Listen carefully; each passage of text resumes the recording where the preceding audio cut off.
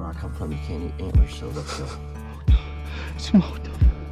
The perfect knife for cutting your underwear. Oh, you might have to take a beer run while we're out hunting. Did y'all see that? I hope y'all saw that, because that's what they look like. All right, everybody. Welcome back to another episode of Outside Stuff presented by Blue Cord Outdoors. As always, I'm your host, Stephen Marshall. Want to say thanks real quick to Nate and Cody, who were on last week talking about that opening weekend in Kentucky. I hope everyone enjoyed those stories. Like I said, I had heard those stories before, but it's always good to relive them once again by those two. They're good people to sit there and talk about killing deer. So, and as anyone's ever talked to someone that's killed a deer, every story is probably 45 minutes long and damn near sounds like a battle.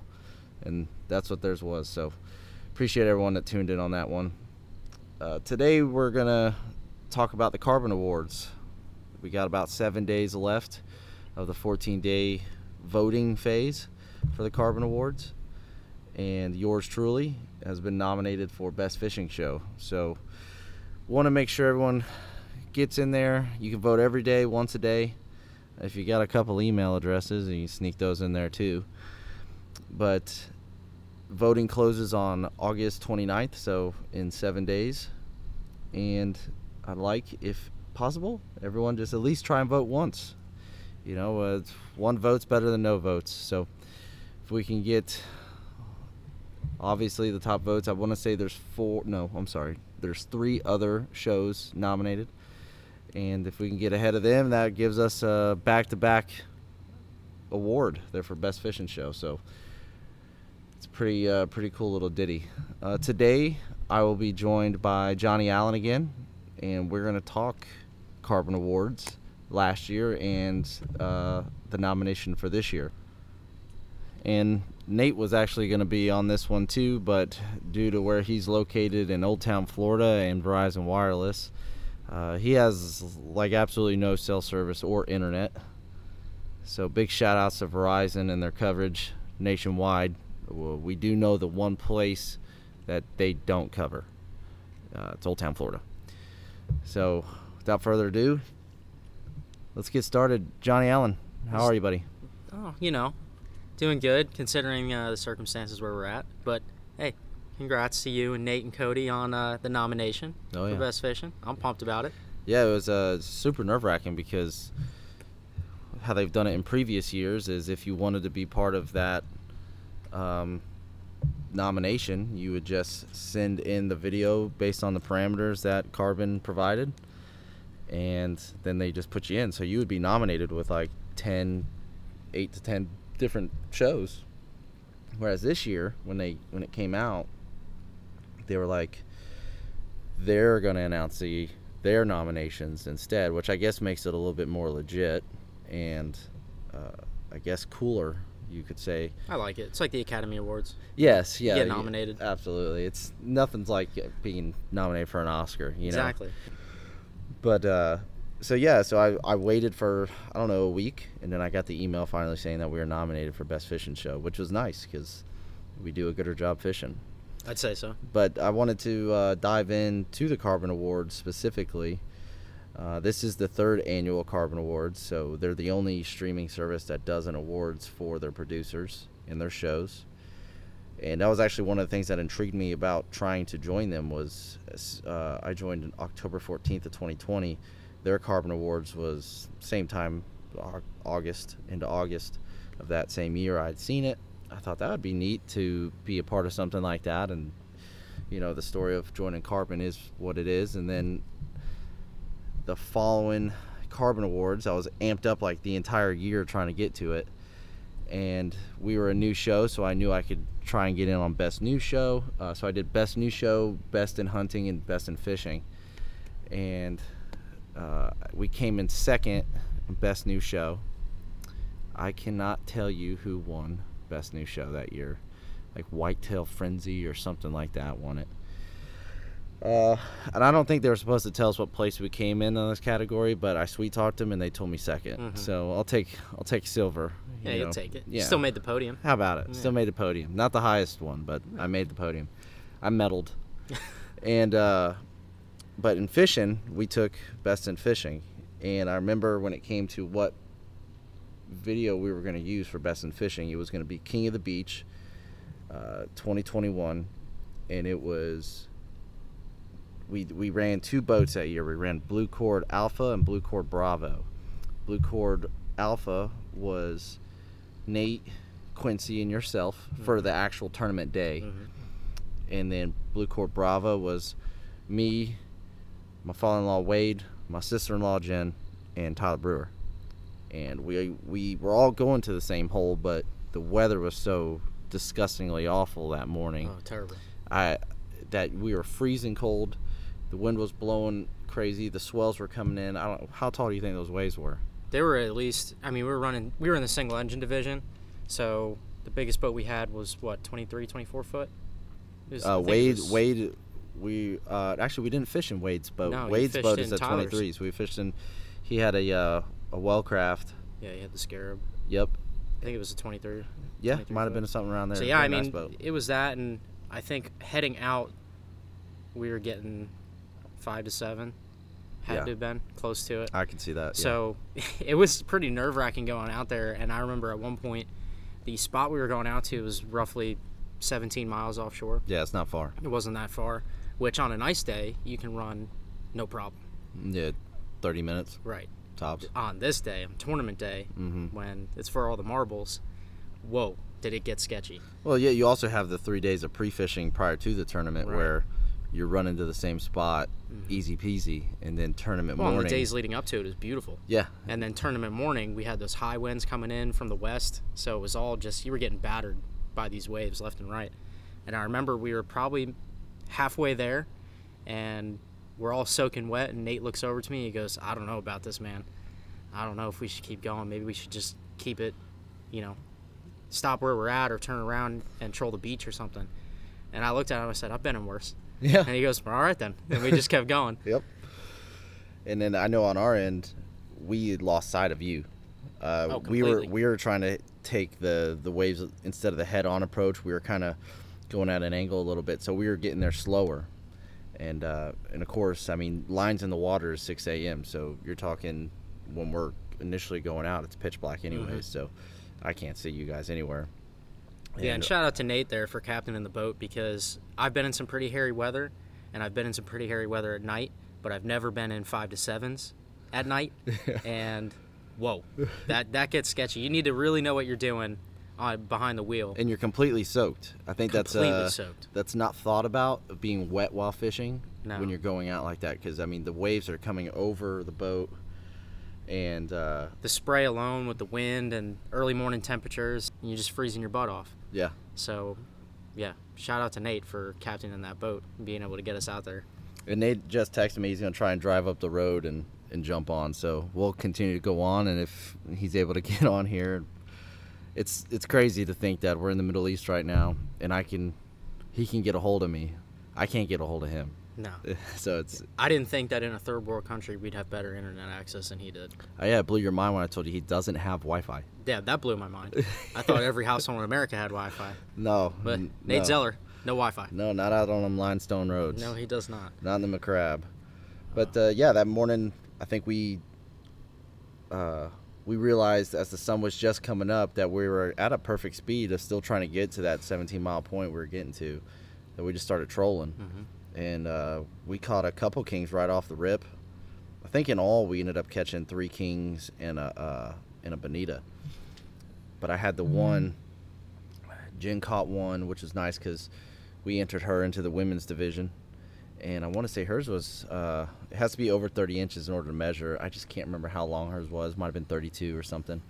But enough to where we could try and get up on the stage. But my funnest point of our side on our trip on the boat was I'm reeling in, we're in part of the Spanish mackerel tournament too for an extra $50, and that thing pays out like 10 grand. So I can catch them Spanish macs now.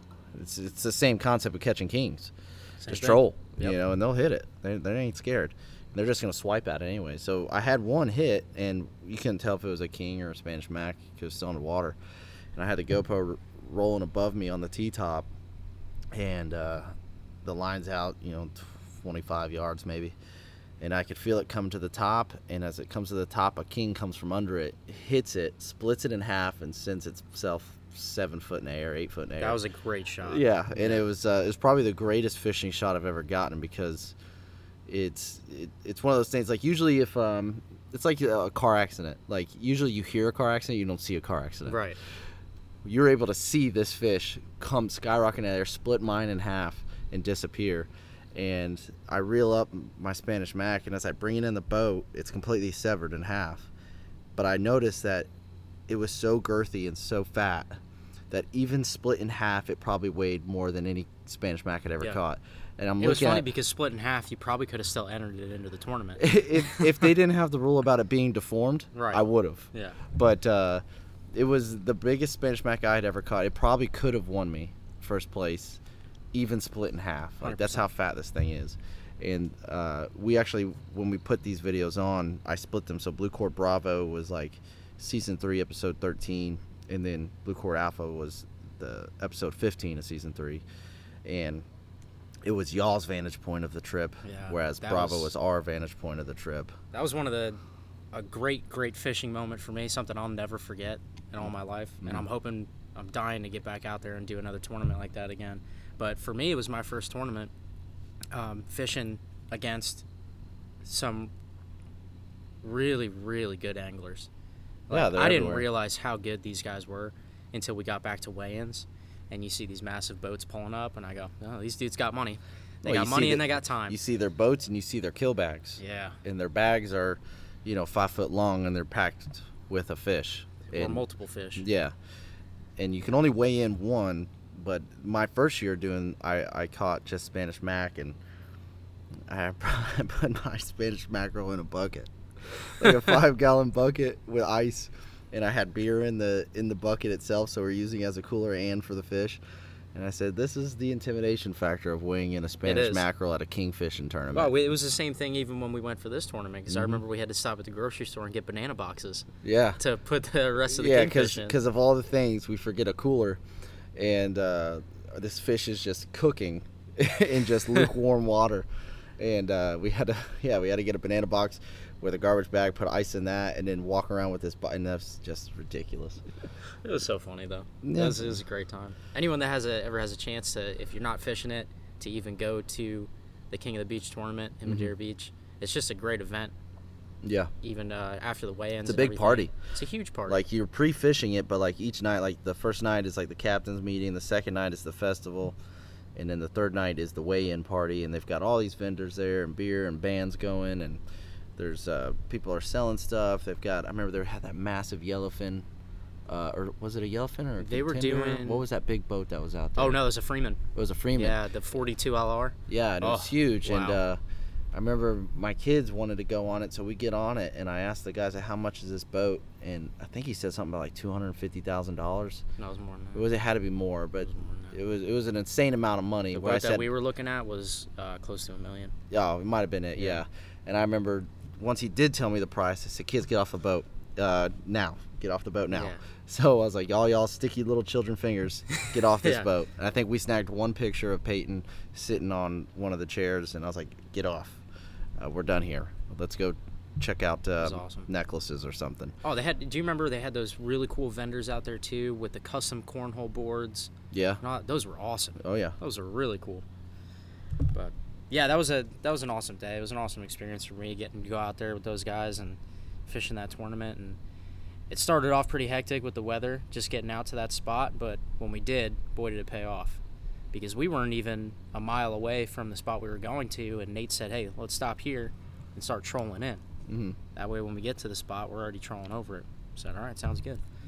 So we start throwing out lines, put the outriggers out, and I think it was like the second or third bait that touched the water. Got hammered. It was immediate. Hammered. Yeah. And this was just as the sun was coming up, too. So, oh, man, it was And perfect. you've never targeted kingfish before? Never, no. Before that? No, I haven't. And I learned a lot for targeting kingfish to the point where I went back out again with some other friends and went to that spot and did exactly what we did. And sure as shit, as soon as I got out there, I got hammered too. Yeah. Now, when you went back out there, was it a morning bite or like? This was a morning bite. Yeah, we started. We got out there right around, I want to say 7:30, 8 o'clock in the morning. So the sun had already been up for a little bit, but the weather was good. There was a like a party fishing boat about 2 miles away from us from that spot that I saw, and I was looking on my I think it was on Navionics. Okay. And I was looking, and there's actually a reef out there, but it's like a really popular, well-known reef, and I'm like, oh shit, these guys don't know about the kingfishing grounds that are so close to them. I'm like, I hope they don't see us. They make their money on bringing these people that spend $400 to go out there and just catch Key West grunts. Right. Yeah. And anytime I catch a grunt, we call them shit eaters. We don't ever bring those back to clean, because you can clean those for days, those and sea bass and stuff. And Nate loves catching them, but it's just too much. I'm going out there for grouper or snapper. That's it. Anything else other than that is getting thrown back in the water. Right. So you see these people go on the boats and they just hammer grunts all day, every day. I always get hopeful when I start catching grunts out, especially if I'm going out for a grouper, because I know that once you get those grunts riled up, there's bound to be a grouper or two. Once you get anything riled up in the bottom, I mean, then if you catch say little 5-6 inch grunts, like on a sabiki or something, when you're trying to catch bait, throw them in the live well. Yeah. They're going right back down. They're going right back down. Because one of your gags or your red grouper see them bad boys, it's on, or shit, a snapper of any kind sees that. Done deal. even doing what we did during the Jurassic Park video when we were going after those red grouper. Just if you do catch one and they're spitting up whatever they had eaten, man, throw that, like Wade said in the video, throw that thing on a hook. You're going to want to send it back down. Yeah, throw it back down. Yeah, the crab. You know what? I did that, and every time he tells me to do that, I do it. Nothing has ever hit it. And then, we with this Carbon Awards, like I said, they nominated us, right? So we didn't get to pick a video that we thought would do it, but we had talked earlier, and I said if there was a video that I would put on there, I would do Jurassic Park grouper, which is again very end of season 3, like episode 14, and because it was like the best offshore fishing day I'd had filming wise, and I mean just quality of fish alone. Well, you remember you never even intended to film. I don't think I did. I remember you brought out the GoPro and your cell phone and nothing else, and you were just like, I'm just going to bring it in case something happens. Yeah. We were just planning on going out for the day and having a good time. Yeah. That was it. Well, because you have these like little inner battles where and it happens with hunting too.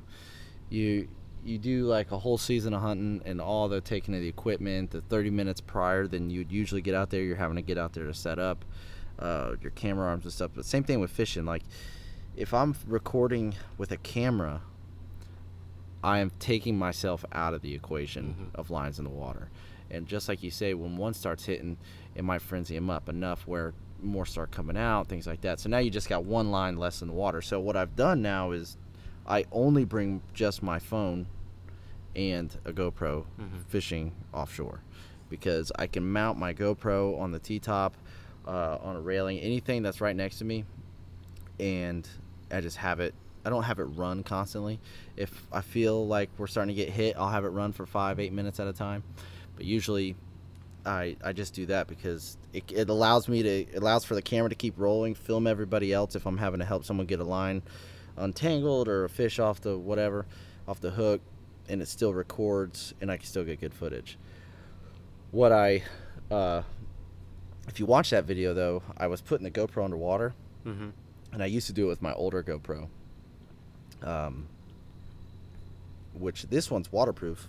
The problem is it needs like 60 seconds to dry the mic. Right. So when you're pulling it back up and you're still using that, muffled. Everyone's muffled. Yeah, it just sounds like you're underwater. Yeah. So you got to like blow on it to get it to go. But I want to say we went out there to a couple holes out of we go out of Fort DeSoto, I think. We went out of Fort DeSoto and we had stopped at a few spots, working our way out to 60 miles to the Mexican Pride, and we stopped at a few spots that we found because we were going after red snapper. Yeah, it was still snapper season. Yeah, a few spots where they're Christmas treed up.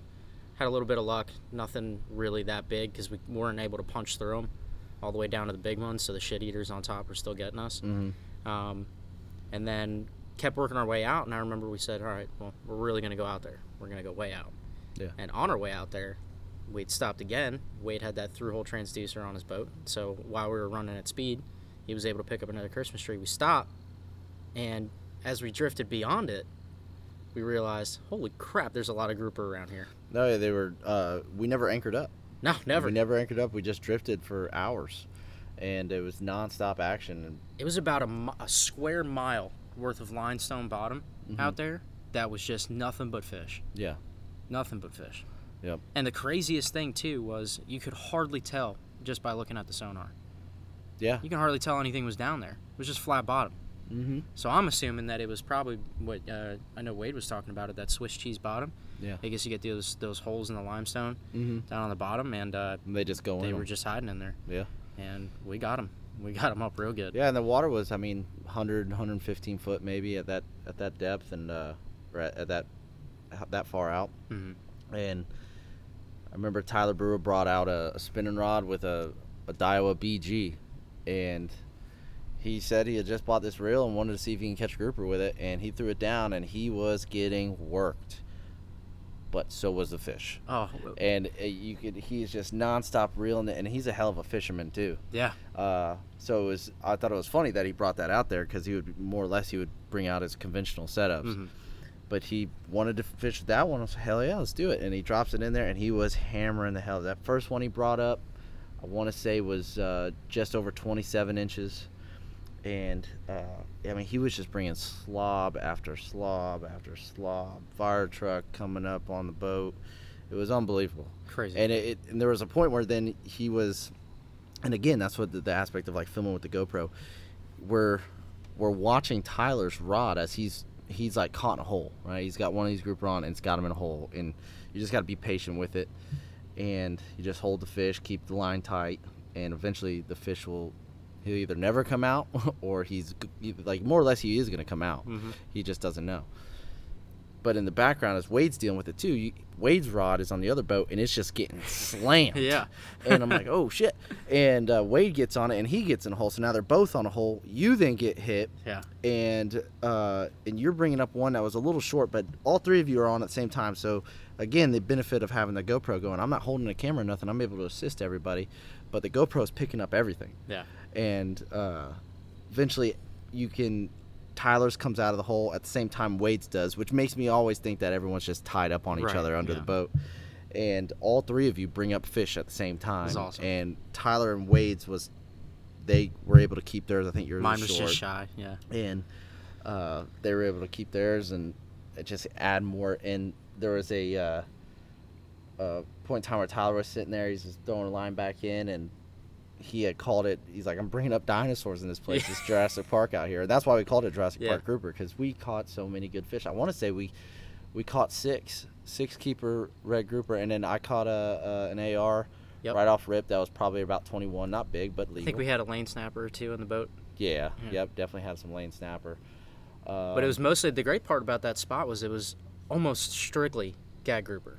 Or, sorry, not gag grouper. Almost strictly red grouper. There was nothing else biting around there. There was no grunts. There was no lane snapper. There was no nothing. It was just red grouper. And big ones at that. Well, we would have had an extra lane snapper in the boat, but your inability to want to harvest one that day. I got commissioned by PETA Yeah. to let one go. Yeah, and I told you this guy should get an award for his work on the reef, because no, he had a beautiful lane and didn't bring it into the boat in time. It just got off the hook and swam back down, told all of its boys, It's like, such an yo. awful feeling, because it was such a nice lane too. It's like, oh man. It's probably your biggest lane you ever. I just remember Yeah, it looking was at definitely it. the I was biggest like- lane I had. I was like, that's a beautiful fish That little right thing there. put up a fight too, and I let him go. Yeah, you just let him go. You know, everyone's got a. I've been fishing before with Wade, and I brought a buddy once, and he caught a red grouper, and we were catching them. They were all too small, always too small. But he caught one that was over 20, but he didn't know, so he just threw it back. And we're like, "What are you doing?" He goes, "Oh, I threw it back." And we're like, "Jesus, like, what? Do you know him? Like, is he your friend? Yeah, do you know his family? What did you just?" And he felt awful, and we just made fun of him for it. But it's you hate to see that. Wait, your response as soon as that fish swam down was priceless, because you could hear it in the video too. He goes, "Damn, Al, I didn't know you were working for PETA." you hate to see it, man. I hate to see it. You hate to see somebody, give up like that. But dude, I love fishing with Wade and Tyler too. They're they're great. Because Wade's got so much fishing knowledge, and so does Tyler. And then fishing with those two, especially when the bite starts going, Yeah. they're full of priceless quotes. Wade, that's what they look like. That's what they look like. And Tyler rattling off the Jurassic Park, and he was standing up on the gunnels, fighting these grouper trying to pull him out with a spinning rod. It was just priceless. You can't recreate that. All right, so here's a change of events. Okay, Nate couldn't get on. I told you, and I know we're talking about a story real quick, but I had to stop. Nate couldn't get on due to inability to have cell service via Verizon in the city of Old Town, Florida, Dixie County. The caves of Old Town, Florida really prohibit any kind of cell activity. Yeah, there's no cell activity in Dixie County, Florida. Okay. Nate had sent me a text. In a fit of rage, he hopped in his truck in the rain without AC and has driven to downtown Old Town, which you always know when you're downtown Old Town because it's right there. There's a Hardee's, an Exxon, and a Cricket Mobile. And that's it. And that's it. And he's driven down there, and he has cell service now. He is in his truck. He has his microphone. He says it's raining like a son of a bitch, but he's ready to record. So do you think we should bring him on? I mean, the man went through all that. You got to bring him on. Yeah, you have to bring him on. All right, so again, he has told me it is raining where he is at, so we apologize if there's any weird sounding audio, but we had to bring him on. He was involved in the King of the Beach, so we got to bring him on. All right, so Nate, can you hear me? I think I can hear you, bud. Well, let me tell you something. It is great to hear you because of the 20-minute debacle that was standing here with me and Alan, standing here going, Nate, can you hear me? Nate, can you hear me? It really, I know it probably destroyed you because it sucked for me, dude. But I knew it destroyed you. Yeah, let me tell you something. Please don't even fucking play like that because when you just said that, my heart literally about threw this phone out in the rain. Don't do that. Don't do that. Actually, I was literally like, are you fucking serious right now? I was literally about to run over to that Cricket Mobile right there and punch that dude in the mouth and steal his fucking phone. No, I can hear Jesus you. Christ. I can hear you now, okay. So you're good. I'm so glad. You can probably hear the fucking rain and thunder too. I don't hear anything. No. I'm sure on your end we'll hear it, but don't worry. We're going to continue our conversation. I'm literally holding the mic. Perfect. Well, I love this. While we were waiting for you to park up at the neighborhood Hardee's there, we were talking about last year's Carbon Awards winning with your and Alan video of King of the Beach Alpha, or Blue Cord Alpha, that is, and then this year being nominated with Jurassic Park Grouper. So, and Alan was kind of breaking it down a little bit that morning of King of the Beach, of the waves being 5 to 7 foot swells, and being absolutely soaked getting out there. And I was gonna see what your take is on that morning. Oh yeah, so for starters, man, I know how the last podcast, how you mentioned that the Kentucky Bluegrass 10-point video was one of your favorites to edit. Honestly, in the 4 years that we've been doing this, that Blue Cord, we was Blue Cord Alpha, right? No, we was Bravo. Yeah. No, you were Alpha. We were Alpha? Okay, so that Blue Cord Alpha Kingfish video, man, that was literally, like, that's my baby. Like, if I could tell y'all, if I spent 24 hours editing that video, I didn't spend 2.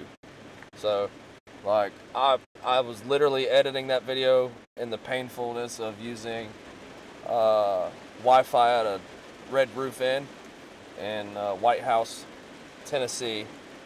A little bit better service than Old Town, but not much. That's not hard to beat, though. Yeah, I mean, it ain't hard to beat, but it wasn't too much better, dude. Like, that video took me, I swear to God, y'all, I was working nights, and that video took me over 5 days to edit, and I literally had over 24 hours editing that video. But I also had 3.5, 4 hours of footage to decipher for that whole week, because it wasn't just the tournament day that that was in the episode. It was the both pre-fishing days and the tournament day.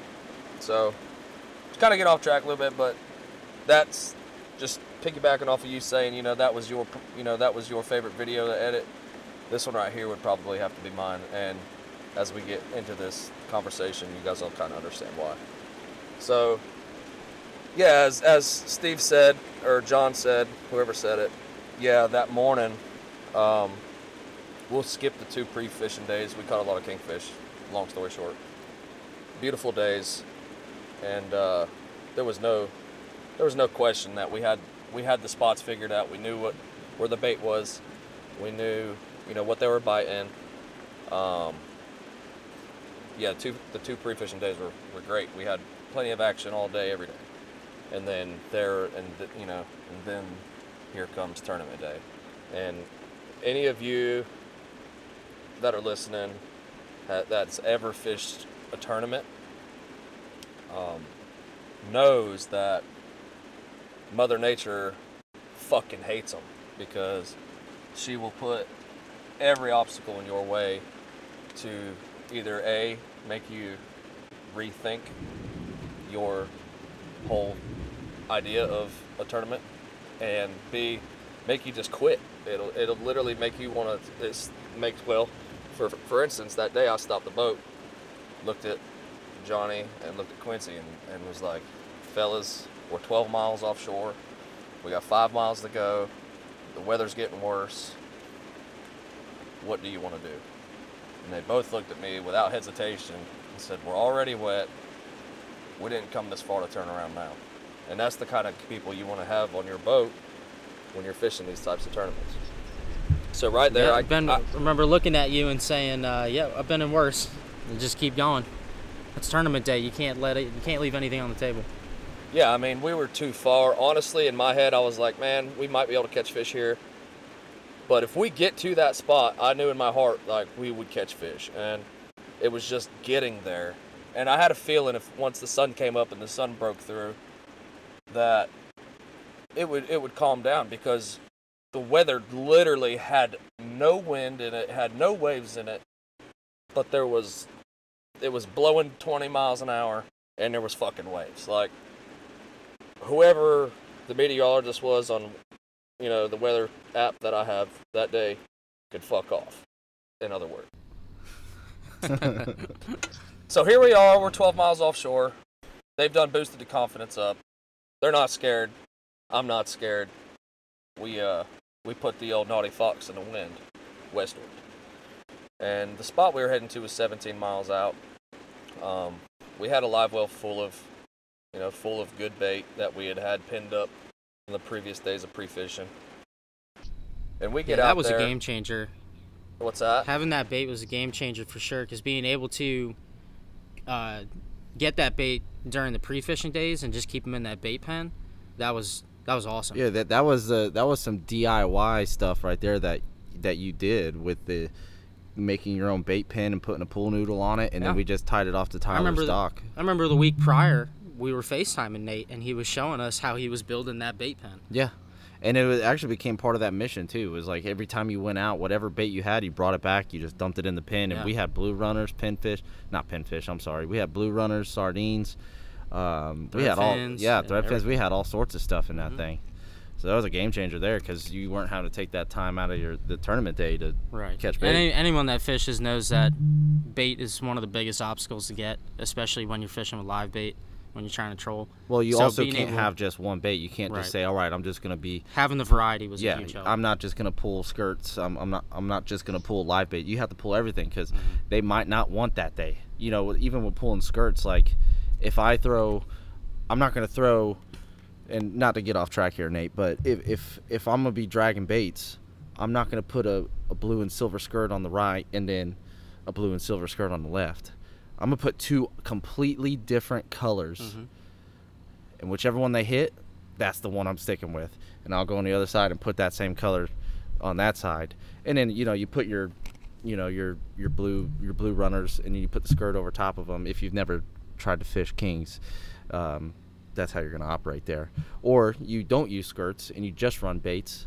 And yeah, I think Nate, how many lines did you guys were initially, when I know you guys didn't get to your full using all your riggers, but you were going to use what, 4?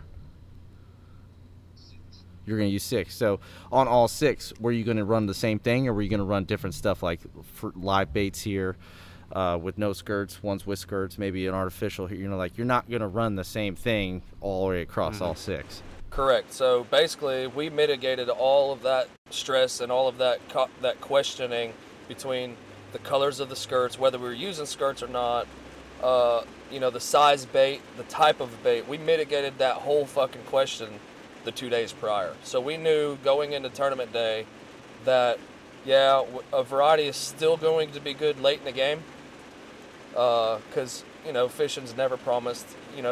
As conditions change, so do the fish. But going into tournament day, I was 100% confident that we did not need a skirt on any rod, and that we could troll all 6 rods with thread fins. So that was going to be my strategy on tournament day. Now, leading up to tournament day, I would run, I'll just give y'all an example of what Steve's talking about. So let's say you're going out clueless, this is your first day out trolling or whatever. So I have 15-foot taco outriggers. So I'll set my riggers out, and I have an outrigger and an in-rigger, and then I have 2 rods off each side of the stern. So basically, off the left side of off the port side, I would run like a darker colored skirt, and then I would my off the tip, my furthest bait out would always be whatever the most hardiest bait is, whatever the bait could keep up with the boat the best. Because if you run, let's say, a blue runner, you're trolling 2 to 3 knots, but a blue runner can swim 10 to 15. If you troll them in your prop wash, I've done it before. They'll swim up on, they'll be swimming past the boat, and when the fish hits, there'll be so much slack in the line. First of all, you won't even know you're getting a hit, which actually happened pre-fishing. We got a hit on a blue runner in the prop wash, but the blue runner was even with the boat, and not the line looked like it was tight because the line we're using mono, it doesn't float, it sinks. So the mono was obviously pulled tight in the waves, but the fish was up ahead of the boat. So when the fish hit, we didn't even know it hit, and you'll constantly lose strikes like that because your bait fish is swimming faster than your boat. So you always want to troll your more hardy, faster, healthier baits on your long line. So off the tip of your riggers, which would be your furthest line out, off the tip of your riggers, you want to run them. I always run mine around the 50-yard mark. I keep them, 120 feet behind the boat. As far back as you're as you're comfortable putting them. That's where you want your bigger, healthier, hardy baits. If you were going to troll a Spanish mackerel, or if you were going to troll blue runners, or live, anything big, anything over 10 to 12 inch bait range, you want it to be farther out. That way, they can't catch up to the boat. So that's what we did pre-fishing. We'd keep the darker skirts on the port side, and on the starboard side, we would keep your lighter colored skirts, like your yellows and your whites and your pinks. We would do that off one side. Then your blues, your blacks, and your reds, we'd run off the other side of the boat. And then our two, like right off the back of the boat in our prop wash, we wouldn't run any skirts on them. And we noticed that we were getting significant more amount of bites, whether it's just because of the presentation of the bait being washed up in a prop wash, or it just didn't have a skirt on at all, that we were getting significant more bites in the prop wash without a skirt. So on tournament day, I said I'm going to run a non-hardy bait, such as a thread fin, and I'm going to run them all the same distance from the boat. Whether I run them off the tip or off the end rigger or off the back of the boat, they're all going to be roughly the same distance as to be in the prop wash, to, because that's where we got most of our bites. So I try to strategically place my baits where the bait's going to be rolling off the V of your prop wash. So if you're looking behind your boat creates that V or a wave. Especially when you're trolling, it's like a wakeboard boat. Like you're bogging down, you have a wave off each side of the boat. So I try to strategically place mine like a V in that where your bait's kind of always at the top of the rolling of that wave.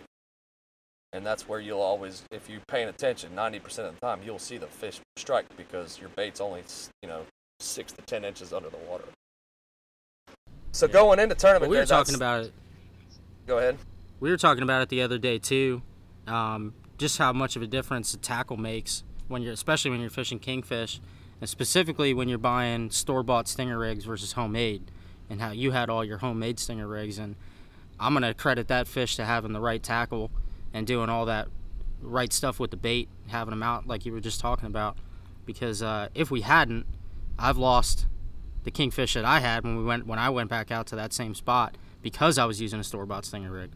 Absolutely. I will not trust somebody else's tackle anymore. Not to try to get too far off topic, but I'm going to tell y'all a quick story real quick that happened to me actually back in May. So I took a couple guys out from Tennessee. They came down from Tennessee. Evan Close and his cousin, actually, his name's John too. Evan's a good friend of ours. He's been on the pro staff since we've started this, since day one. And he comes down fishing with me once a year or whatever. So I take him out. He wants to go catch a kingfish. So we go out to my kingfish hole at a Steinhatchee. And we're trolling around. What we was doing was we would bottom fish for sea bass, and we'd drift. Well, when we were drifting, we would throw a flat line out the back. Well, I had a store-bought stinger rig. Just a straight 40-pound stinger rig, just straight wire, J-hook with a treble hook stinger. And I was trolling cigar minnow. Or not trolling, just flatlining. Well, we get over the spot. I get the boat turned in the right direction where, we're not going to drift back into the bait. We throw it out, and first thing in the morning, dude, within, 5 minutes of drifting, this rod just fires off, dude. I'm talking about it sounds like an AC/DC lead guitarist back there, dude. Just letting that bitch fucking ring, son. And I was like, all right, it's a good fish. Well, it kind of dives straight below the boat. And this is before I passed the rod off to the angler. And it goes straight down. I'm literally almost standing on my motor. It's straight down below the motor.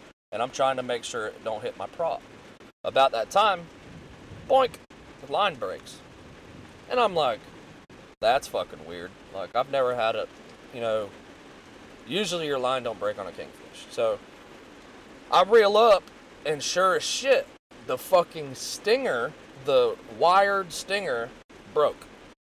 So it was not my tackle that broke. Now, if it was my tackle, yeah, you tuck your tail between your legs and you fucking chalk it up as a loss. But that wasn't my shit. I didn't tie that.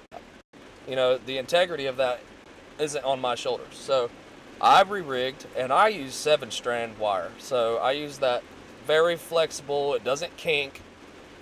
I make my own stingers now. And right after that, I retied on my own stinger because I have utmost confidence with it.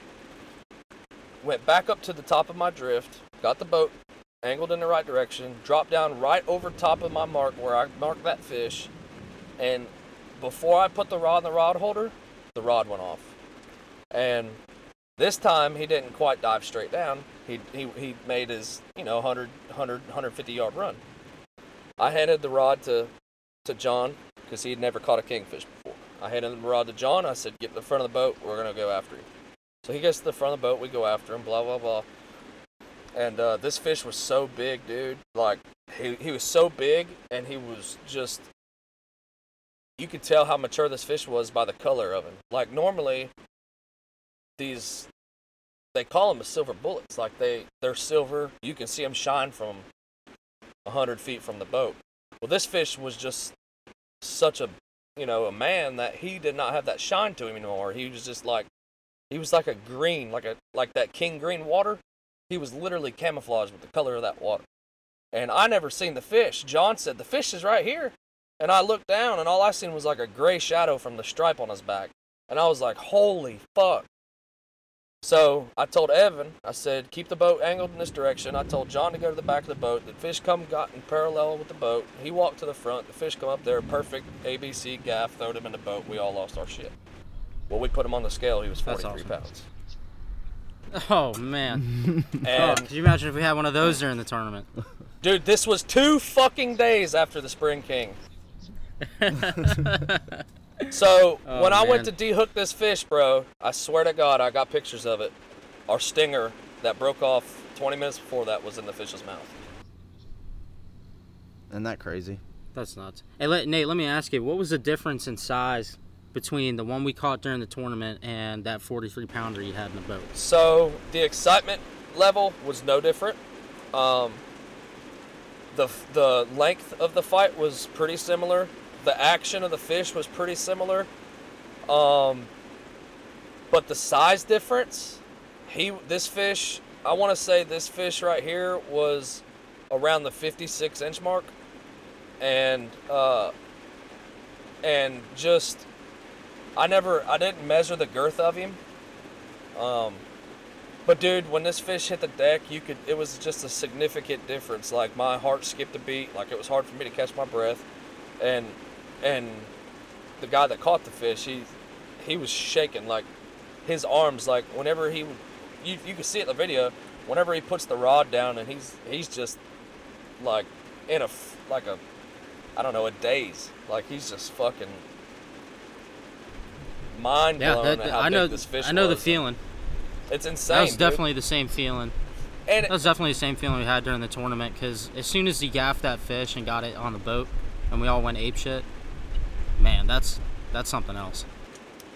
Yeah, so that's sort of, in other words, that's the type of rigs I went to. I went to the 7-strand, more flexible, non-kinkable, braided wire, 40-pound. I run them about 18 to 24 inches long, and my stingers are always about the length from the back of the palm of your hand to the tip of your finger. So as long as you want your stingers to be about 3/4 the length of your bait fish.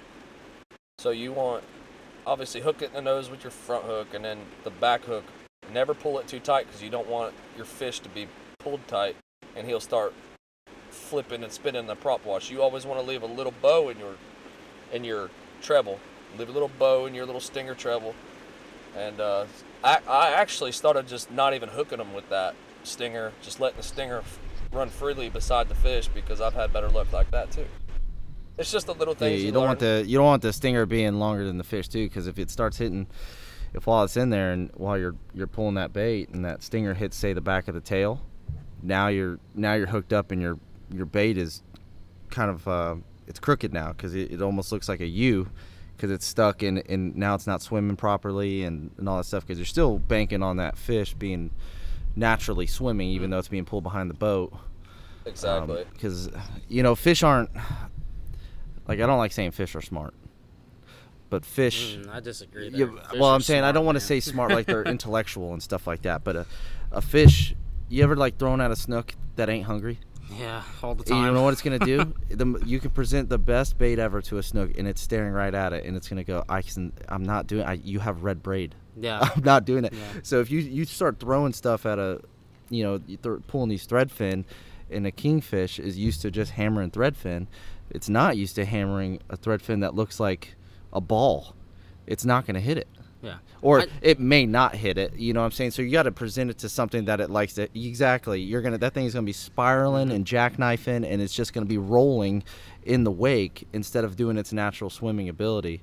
And yeah, you got to be careful with that. And no, that's a good point you made about making sure that the stinger is not as long as the full bait. You know what's funny though? I used to fish with a guy in the flats that swore by using the all red circle hooks when he was using live bait. Oh yeah, like Gamakatsu. He never caught reds. anything. Yeah. I'm like, what are you doing, man? You know they could see it. I'm like, we're in crystal clear water right now, going after redfish or snook.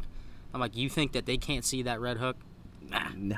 Come on, they know something's up. Yeah, listen, I'm not saying they're smart, but they know what they're after. Listen, if these fish, if these fish were dumb and they were easy to catch, we wouldn't be worried about them.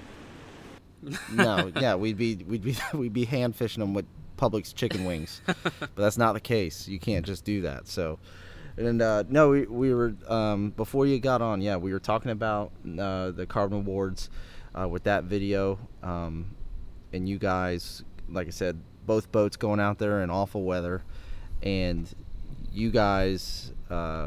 And we touched base on me catching the fish where it shoots out of the water and just having that great footage there. But then you guys getting out there to that point and putting your lines in the water. And before you can actually finish putting your lines in the water is when that king hits and just starts smoking the reel. Nate, I was giving you props, too, for being able to just get us out there captaining that boat, because that is some real sketchy water to be going out in a single-engine boat like I the tell Sea you Fox what, that you had. So one of the key points to being able to operate a vessel in that sort of weather, or water, or whatever you want to call it, if you didn't have a knob on your steering wheel, you wouldn't be able to do it. So whoever come up with the knob on the steering wheel ordeal, they're fucking geniuses, because the way you have to operate and work that boat to keep that boat on course, you really got to work that steering wheel. But we'll make it quick right here, Steve. So we get out 17 miles and line's in at 6. We're out there, it's like 7:15. I tell John, we're about a quarter mile from the spot. I tell John, I said, hey, you take the boat over. I showed him the waypoint on the Garmin, and he's easing the boat in that direction. Honestly, the seas were rough, but kings bite better in rough seas, and the way the waves were going, it was actually benefiting us in this position. The waves were out of the east, pushing us west towards the spot, and the waves weren't like coming over the bow or nothing. So we really had a good sea for this sort of troll. So as Quincy and I are putting our spread out the back, I think Quincy got both of his rods out. I got one of mine out, and I was working. I want to say I got my tip. I got the rod off the tip rigger, and I was working my end rigger. Well, I dropped my end rigger out about, like I said, to that 15-20 foot mark to the prop wash, and I looked back, and just as I was saying, I looked back, and my thread fin was just like spiraling out of control. I was like, that ain't gonna work. So I reel that bait back in, snap it out of the rigger. I put a fresh bait on, because we had plenty of fucking bait. I put a fresh bait on. I swing him out there, drop him back. He got back to that 15, 20 foot mark. I swear to God, as soon as I put that rod in the rod holder, set the clicker, and turned around to grab my other rod, that rod snapped out of the rigger, and I thought my riggers were set too loose or whatever, because the waves were kind of strong. And before I got my third rod to put my third rod out, that rod started just riding out. At that point, we didn't know how big the fish was, because all kingfish make that initial run. So we're at this point I've tested Quincy on multiple kingfish, and pretty sizable kingfish at that.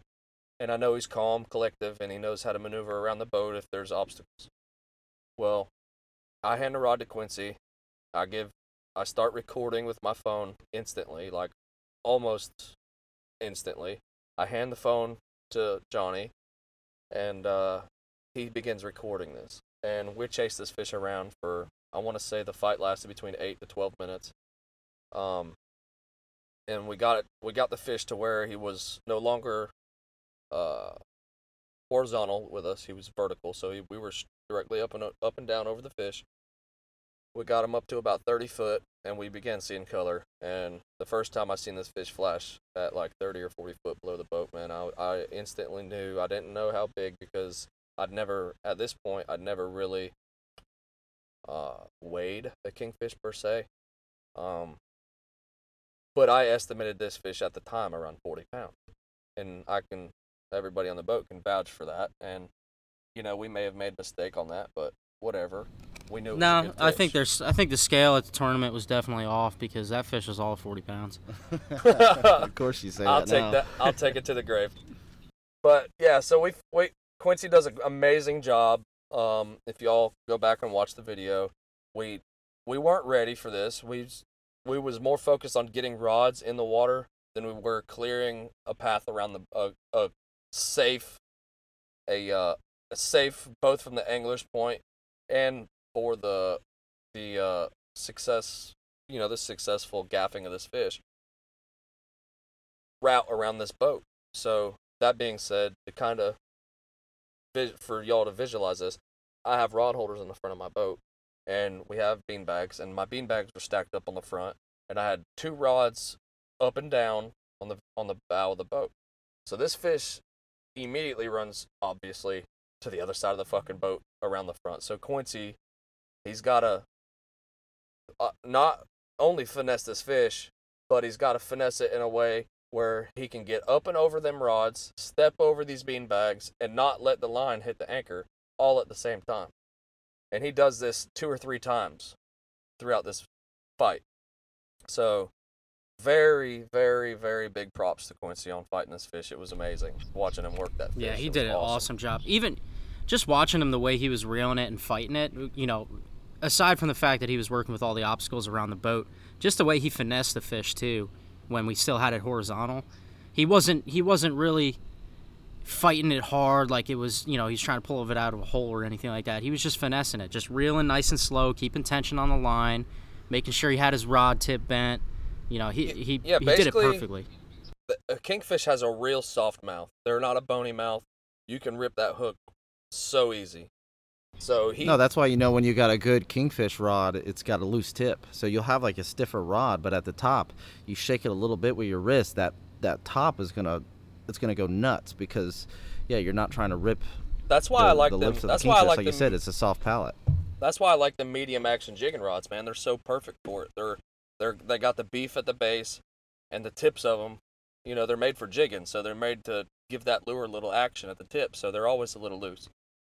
So Quincy, he basically fights this. He basically fights it like he's hooked onto a tree.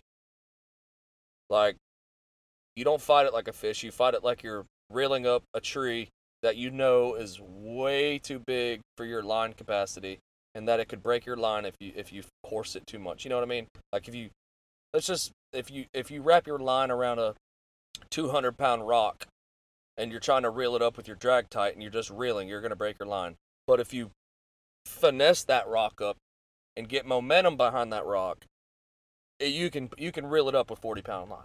So he's fishing this. He's basically reeling this fish in just like that. Like he's finessing the fish.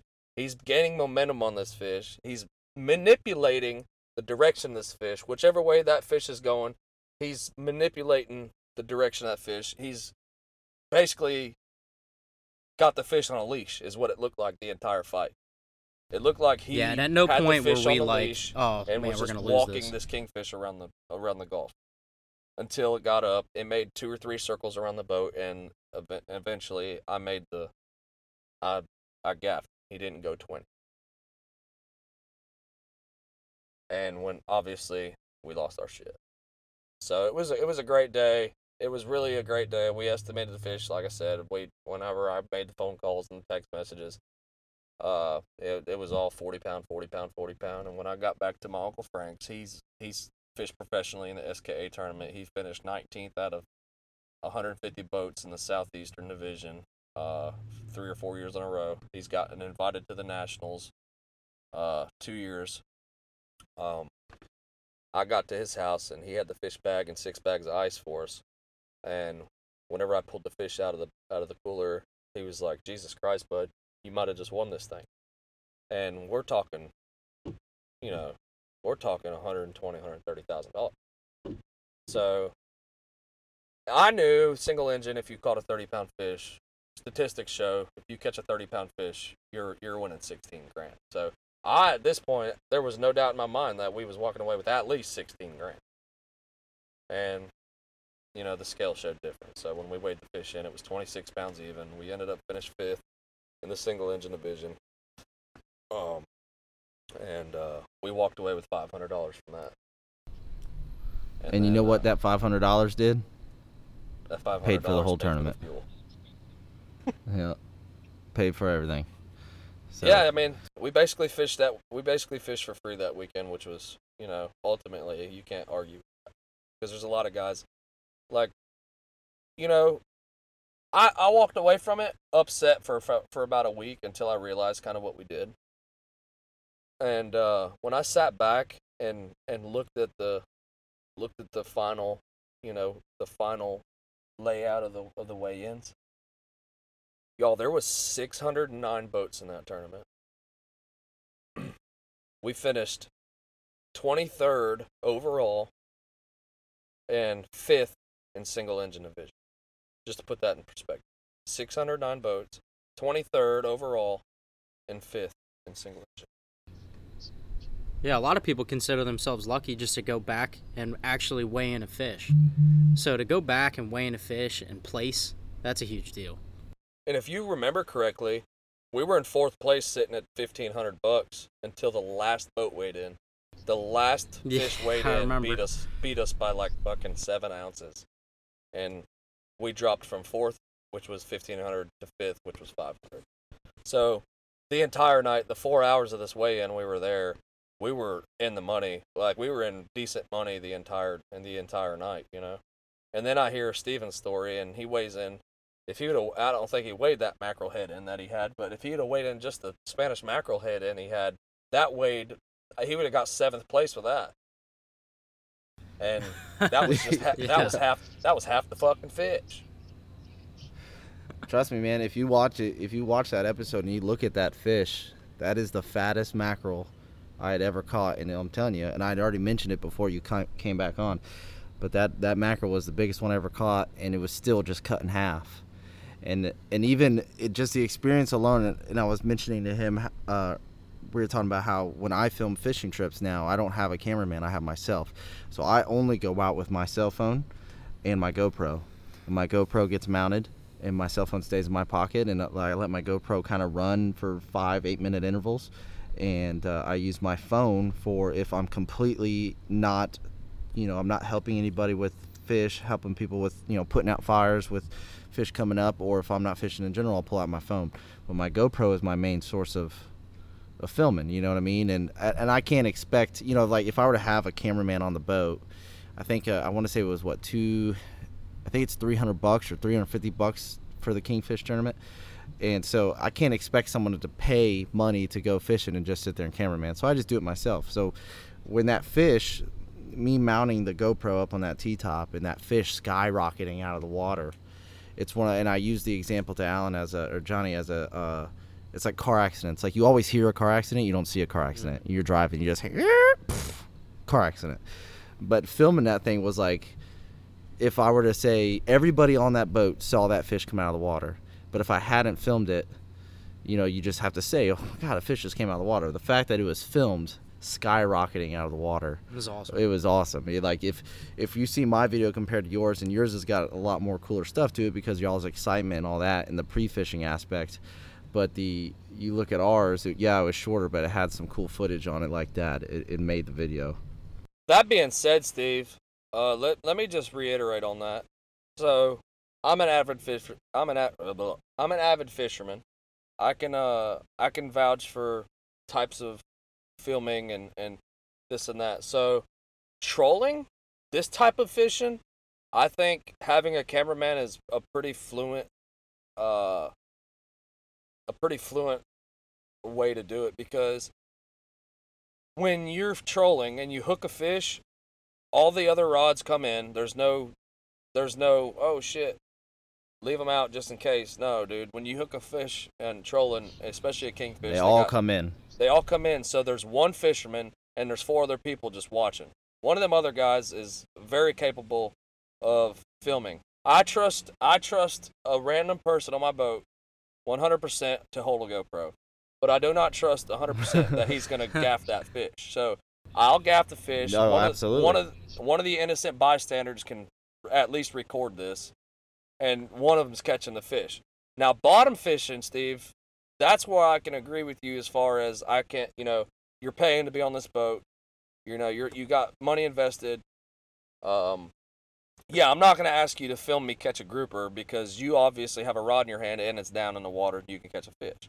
So I'm not going to, that kind of goes hand in hand there. So if you're trolling, it's a lot easier to film a trolling fishing trip, which is kind of why I've stuck to that type of fishing for the last couple of years because for one, it creates great content. And for two, there's a few points. It creates great content. Two, it's easier to film. And three, you don't have anglers on your boat pissed off or you don't feel guilty asking them to film it because it's right there at their hands. Like, they're standing there anyways. You might as well have a wide-angled view of it on a GoPro. Because GoPros, let's just face it, they're up-close cameras. They're very wide-angled. All you got to do is point it in the direction. You're going to catch everything within a 180-degree radius. So that's it's simple. And I've never had anybody be like, no, dude, I'm not going to record you catching this kingfish. I mean, they're standing there anyways. They might as well. Now, no, even when we were on our boat, when we were hooking on the fish, I wasn't filming anything. It was me and Wade. We would have that trip alone. Like, Tyler was on the wheel. Me and Wade were either reeling in the fish or gaffing the fish. And then either Jen or Tyler would just be filming 100%. I just want to say I'm probably the best gaffer you'll ever want on your boat. Just saying. I'll tell you this. When we were gaffing up one on that trip alone, I went to gaff it and the damn gaff bent backwards. The hook did. And I don't know if it was a cheap gaff or what. So I ended up having, because of that, instead of taking the time to fix it, I had the line and I just barehanded the king into the boat. And then we had to bend the gaff back. I don't know what happened with that gaff, and everyone's like, why can't you get? I'm like, you get off my back here for a second. This damn gaff is bent back like a spoon right now. We're not getting the fish in the boat. So I just had to start grabbing them, and then until we could fix the gaff. But when you did, I know you're about to say you're the world's best gaffer, and I'll say you're a pretty decent gaffer. But if you aren't good at gaffing, get off the boat. Yeah. Might as well bring a banana on the boat. Yeah. You are not helping me. If you're like, oh, can I try? No, we're not trying to gaff today. Not during a tournament. You're not. We are not trying learning to gaff No. today. No, We will talk about it at another time. It is not happening today. The only way you can come on the boat if you're a terrible gaffer is if you can keep the boat in a straight line or you can catch a fish. Yeah, come grab the wheel. on, Just you go gotta straight. Put it this way, on tournament day, if you're on my boat on tournament day, you have a fucking purpose. And if it's not gaffing, you better learn something fucking else. Because I'm not bringing you on tournament day on the boat if you don't know what the fuck you're doing. That's just period. I mean, I can take you fishing. We can lose fish on a Saturday. We can lose fish on a Tuesday. But we're not losing fish in the King of the Beach. Mm-mm. No, And I'm not- yeah, and that I'm not- the tournament I'm not stuff's all business. Yeah, dude, I'm not going back to the dock going, man, yeah, we had the game one right here, and Johnny Allen hit the fucking fish with the back of the gaff and broke the fucking fish off. Just to give y'all an example, I was fishing in a tournament about 2 months ago at a Steinhatchee, and it was a kingfish tournament. It was a reeling for kids tournament, and I got a phone call. Hey, you want to go? You know how to catch kingfish? Yeah, of course. You want to come on the boat? Absolutely. So I go on this boat. I don't know the guy who's driving the boat at the time. I just knew the buddy that invited me. Well, we go out there. Same shit, dude. We are literally in a fucking thunderstorm. And rods go off. And I'm looking around like, who's going to catch this fish? Because I'm the only one I've never seen these guys gaff a fish. So I'm like, I know 100% that I can gaff this fish. Who's going to fight the fish? They're like, oh, it's your fish, catch it. All right, so who's gaffing? He's like, oh, I'll gaff it. All right, cool. I get it up there. I swear to God, it's about a 16, 17-pound fish. And perfect. I had the fish sideways up right beside the boat. And I felt like he threw a football at it. Like, that's what it looked like. Or he looked like a 4-year-old chopping a golf club at a golf ball. You know what I mean? Like, I was like, Jesus. I said, right there instantly, I said, take the rod, I'll gaff. So I handed him a rod, fish come around, did another circle, and I gaffed the fish to him in the boat. So if you can't gaff, I'd rather you lose the fish on the rod than lose the fish at the boat with a gaff. I'd rather not see the fish than see the fish and you just like knock it off the line. That's terrible. I hate that. So there's just so much that could go wrong with a gaff, dude. Like, besides the fact that you could stab me in the arm while you're fishing. You know what I mean? Like, we're not even looking at it as a safety standpoint. We're looking at it like, not like I know what you did last summer, dude, running around with a damn hook on his arm. Like, I gotta trust you behind my back swinging a fucking 4-foot hook around. You know what I mean? And then I gotta trust you that you're gonna stab this fish and get him in the boat for me. So there's a lot that goes into it, man. Tournament fishing's it's a whole nother beast. It's something that I'll do for the rest of my life, just like bow hunting. I lose my shit just as much as killing a nice buck, especially when it's a good fish in a tournament. Like, there's nothing that compares to it. And if anybody's interested in doing it, y'all should hit us up, and we'll try to get you on a boat, or we'll take you king fishing, or you guys can fish. Yeah, I'd rather you take a fucking 12 gauge with birdshot and shoot it. Yeah, but don't you dare touch that gaff, though. Don't touch that gaff. That's Nate's gaff. Let me ask you, Nate. We're about to be on almost. We're a couple months away from being full 2 years on Carbon, and in these 2 years, we've had one season dedicated to fishing, which was season 3. Would you have thought, of all the hunting content we have, that it was the fishing that's drawn people more to Blue Cord in these 4 seasons we've done? Would you have believed that it was the fishing that was what really grabbed people's attention compared to our hunting? Am I surprised that the fishing videos are,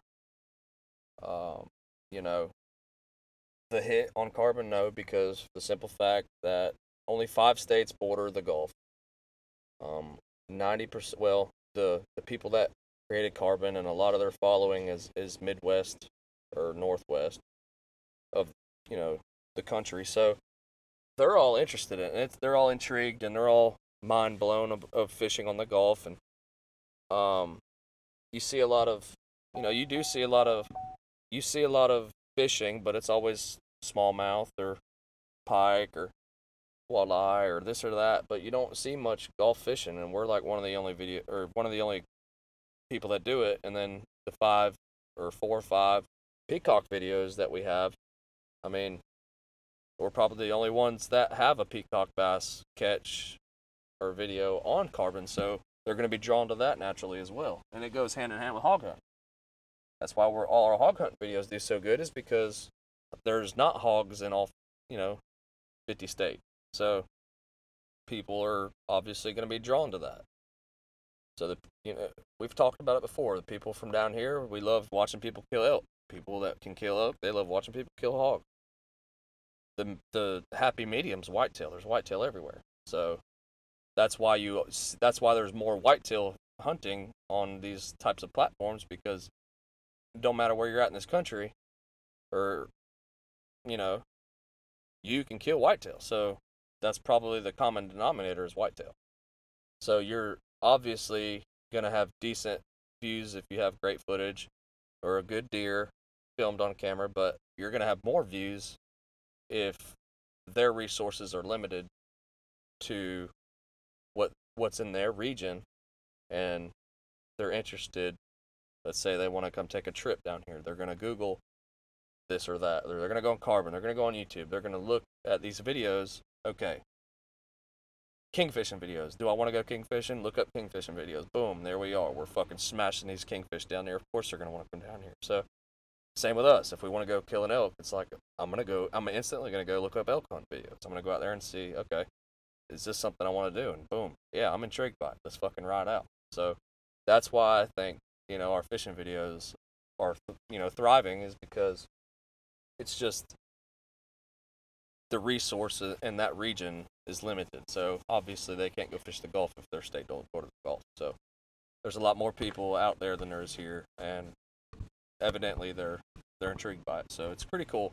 It's really interesting. It's things that, us as producers of this type of stuff, that we don't really realize it until we do it. I didn't expect it, but I'm not surprised though. My question to you about being surprised, I'm not surprised either. And I know when we originally went into this, and I know our first video, like when we decided, hey, we're going to do the channel initially when we started on YouTube, it was a trolling video of you in the Outer Banks catching mahi and stuff. But did I think our channel was going to be pretty much just hunting? Of course I did. That's what I thought it was. It wasn't until I went down to South Florida with the Army and we started catching those peacocks, and I was able to make 4 videos, and we did 5 videos, right? Yeah, 5. Yeah, I think it was and 5. 4 of them were peacocks. The 5th one was just beach fishing. That we decided to just do a straight fishing season. And I've mentioned it on this podcast before, in I think my first episode when I'm talking just about the history of Blue Cord. That season 3 was the first season that I was like thoroughly impressed with every single episode that season has to offer. And I don't know if it was just that we used, it was just all 4K with our phones and stuff like that, because in like the water, everything looks great, but there was something about it where every single video was great.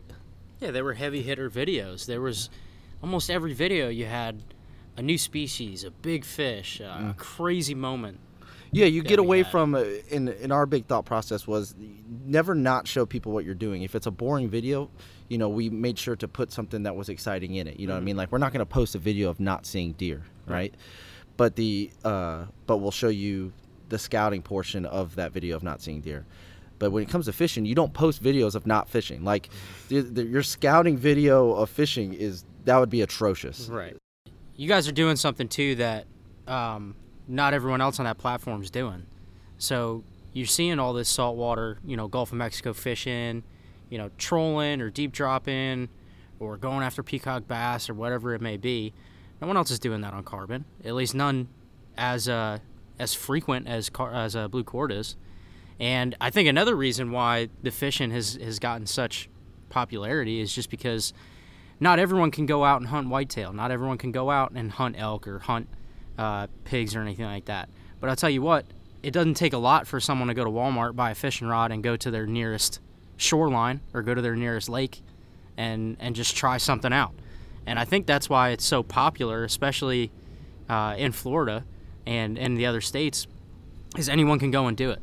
But it takes a specific type of person and a lot of knowledge to go out there and try to hunt whitetail.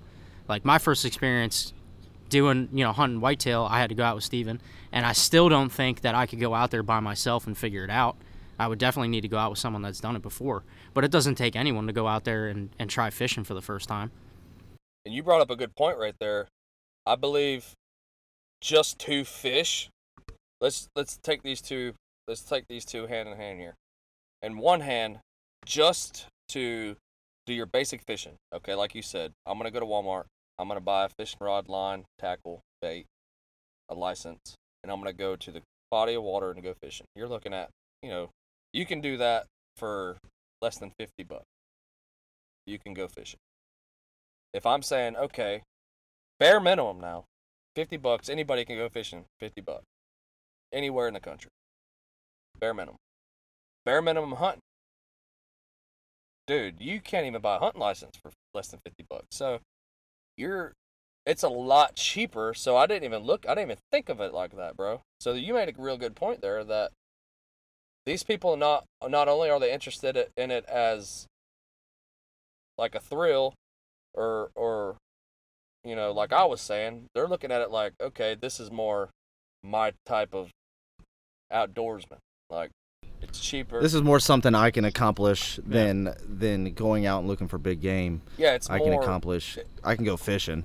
It's more doable.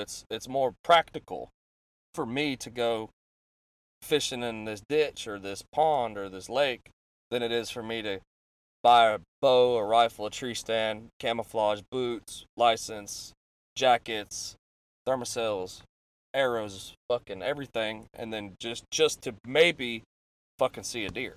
Like, that's... Yeah, and especially with the peacock bass videos. Yeah, with the peacock bass videos we had, like, we literally step by step from the first episode to the last of how to go out and catch peacock bass. We went to Walmart, we bought some of the cheapest equipment, cheapest tackle, and we just figured it out. And I think anyone that even and none lives, of us have ever targeted that No. fish ever. So I think anyone that even lives in the area of South Florida can look at that video and go, "Oh, I could do that. I can go to Walmart and pick this up. I can go down to my nearest canal and, you know, just sight fish them." So Absolutely. it's easier.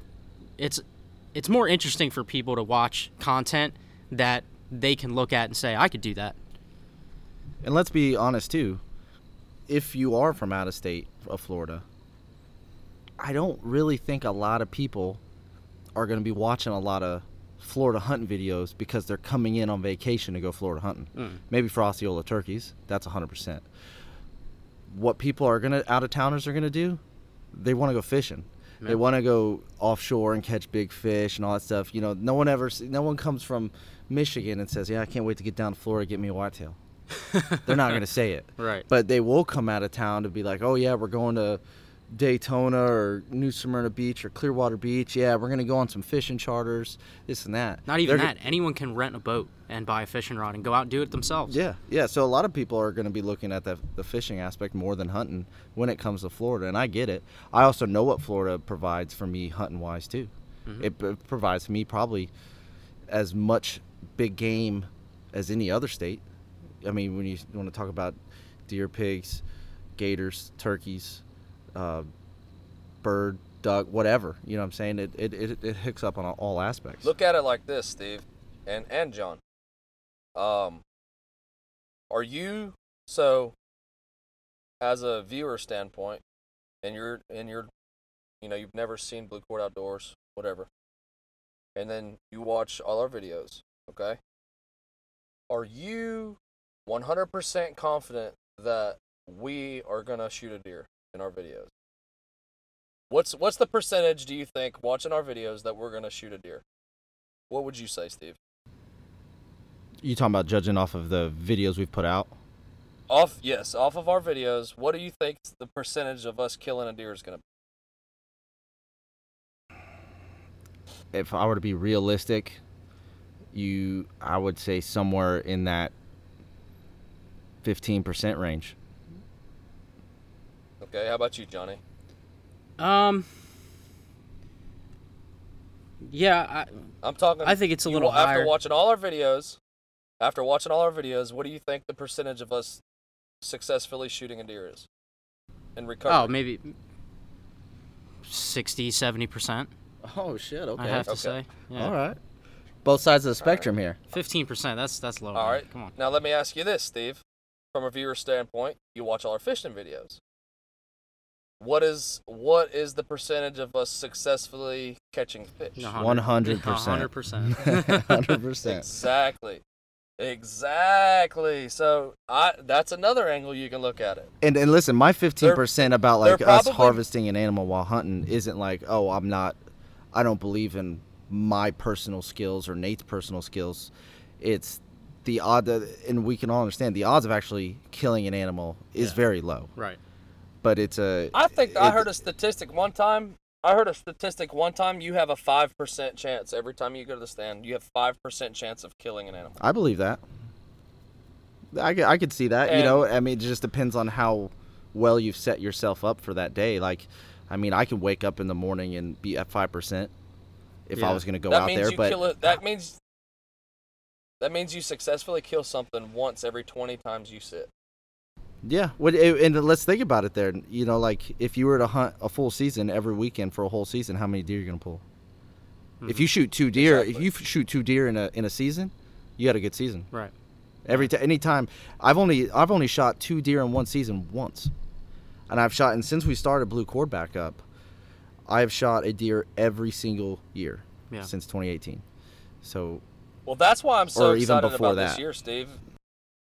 That's why I'm so excited about this upcoming deer season is because since we've started in 2018, I've had to strategically hunt. So that being said, what I mean by that is I've either had to, take time off of like a lengthy time off of work to go out of town to hunt, or I could only hunt on a Saturday or all day Saturday, the morning hunt Sunday, and then drive back to work on Sunday evening.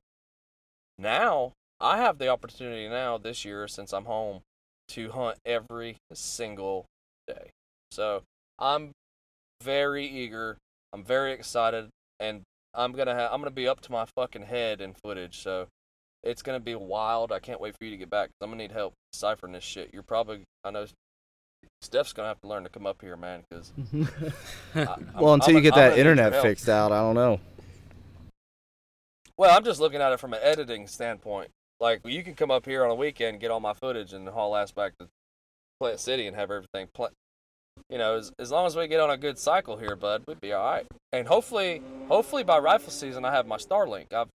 I ordered Starlink. I've already paid for my deposit. It's available in the area, and I know people in the area that's got it, and they say it's fucking crazy. So once I get my Starlink internet, I'll be fucking ready to rock. So Hey, you'll see shout a whole out different shout game. out Elon Musk, you know what I mean? Yeah. There's another thing. My man Nate needs Elon Musk in get his him internet. in his Starlink satellites orbiting the planet Yeah. to get a little bit of internet. Well, here to Elon Musk, we thank you for getting Nate Zeller here back into the 21st century.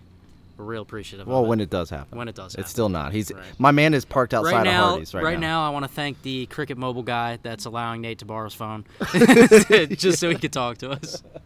We need to tweet Elon, see if we can get him on this podcast. Oh, hey, so I know right when you got on, I said you want to hear something funny, and before we went live, I said you want to hear a funny joke, and you're like, I love funny jokes, and I said actually let me hold it. So you're parked at Hardee's in Old Town, Florida for service right now. Yeah, I've read the menu 9 times. Yeah. My funny joke is, they have like 30 Hardee's where I'm at right now. They're all over the place. Get the fuck out of here. Yeah, buddy. Old Town Florida's only got one. Yeah, Old Town Florida's only got I'm one. still- I'm sitting in a bucket of Hardee's right now. Let me ask you this: is their service good? Because I'm still staring at the same Jeep Wrangler that was here when I got here. That poor bastard. He better be clocking in, because if he ain't got his chicken tendies, there's gonna be a shootout. Them bitches is working off one register. They're still killing the chickens in the back. Hey, don't get the peach and cream cheese fucking pie. That thing sucks. Oh, dang, buddy.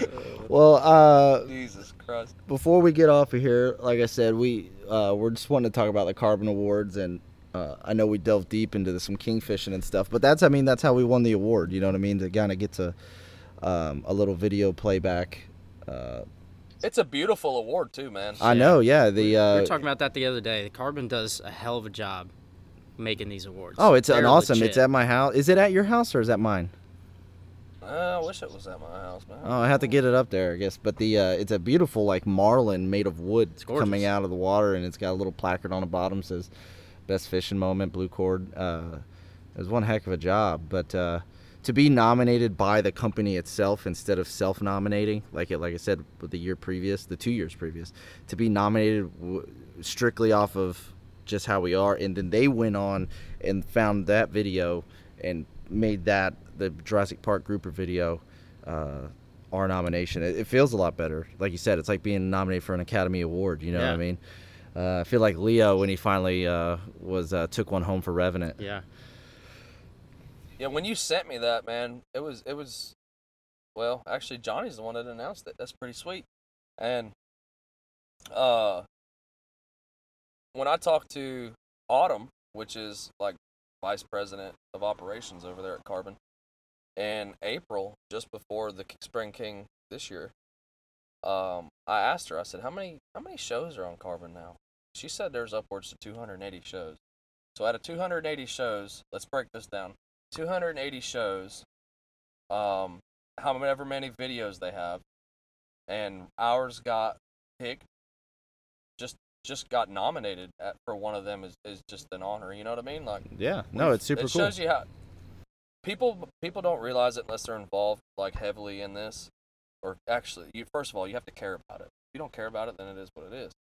But if you care about Blue Cord and you're part of the family, this is truly a moment where, regardless win, lose, or draw, where you should still feel like we've accomplished something, because we really truly have. Like 260 shows.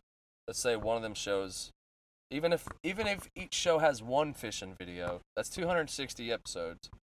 Ours got drawn for best fishing episode, or best fishing show. So not only as an episode, but as a show as a whole. So if we win number one which I'm sure now it's probably over 300. So if we win, top fishing show out of over 300 shows, man, that's an honor that I'll take to the grave, man. It's awesome. It shows you truly how far we've come. Best part about that too on the Carbon platform is, yeah, you do have that many shows, but Blue Cord's the only one doing what they're doing. The only one doing that Gulf of Mexico fishing, and that's what the people want. Clearly. I mean, if it's not a fluke if we win it 2 years in a row. Period. No, I don't think it is. Back to back, like I'm on the cover of Lethal Weapon. Like Jordan 96, 97. Yeah. Whoa. Give me that belt. Whoa. But no, yeah, we got one more week left of the Carbon Awards voting phase. So if you're a fan of the show, I ask you, give me at least one vote. You know what I mean? One's better than none. And you go on there to Carbon TV on your phone or your desktop, and you'll see Carbon Awards on the left. Click it. We're the first category, best fishing. Click Blue Cord Outdoors, scroll down on the bottom, put your little email in, and press send. You can vote once every 24 hours. It's timestamped, so if you vote at noon one day, you can't vote until noon the next. If you got multiple email addresses, we'll take that too. Go ahead and vote a couple times while you're at it. And on the August 29th, like I said, that's when they open up, or it closes, that is, and we'll find out the winner probably beginning of September. And I'll make sure to post a link. I'm going to try and post a link on this podcast here. If not, you can find it on our social media page, on our Instagram or our Facebook, and we've sent it out enough where you'll probably run into it anyways. But it would definitely help a lot. Like I said, awards are really awesome. We've won awards in this category before, and to be nominated again shows we are doing something right. It's what keeps us going, realistically, and spending the money. Fairly consistent, yeah, and spending the money and the time to make this stuff. When it starts showing like that, when you are being nominated on the largest outdoor streaming platform in the world, it definitely makes you feel good. But all right, Nate, you got anything you want to say before we get out of here? Yeah, I want to make a promise to the viewers that at the end of last year, you guys know the hard drive deal that we had to issue.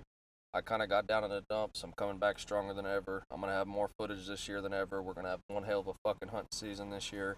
I got spots, I got bucks, I got does, I got deer coming daylight, I'm traveling, I'm doing this, doing that. I promise I'll push out the best content I can, the most content I can. It's going to be the best hunting season Blue Cord can give you. So y'all stay tuned. Please do, because I promise you shit's going to fucking hit the fan. And when I say hit the fan, I mean shit's going to die. So I'm very confident this year. I got the time to put into it, the time that the fair amount of time to put into it, the respectful, I guess. I respect hunting, and you got to respect the fact that it takes time, and I have that time this year.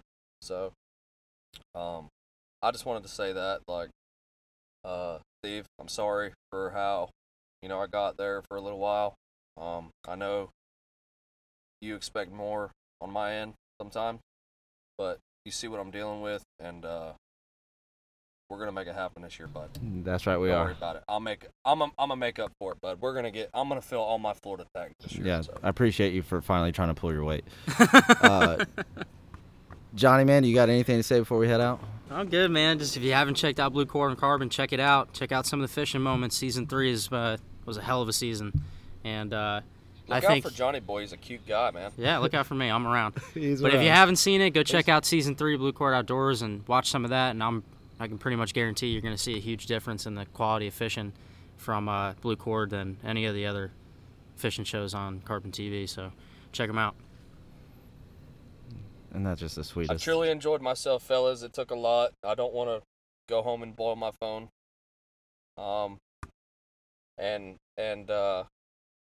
Yeah, I think the Jeep Wrangler finally got us food. Oh, perfect. Well, if that's the case, then we'll get out of here too. Nate, Yeah, my windows are fogged up. yeah, you ain't got no AC. Well, all right, we're sweating out here too in the Middle East. But again, thank you, Nate. Thanks, Johnny Boy, for being on today. Yep. And this is Stephen Marshall with Outside Stuff. Don't forget to vote on carbontv.com. Vote for yours truly for best fishing, and I promise we'll stop talking about it. This is Stephen Marshall, Outside Stuff, presented by Blue Cord Outdoors. Peace out, Girl Scouts. Talk to you next week. Peace. Later.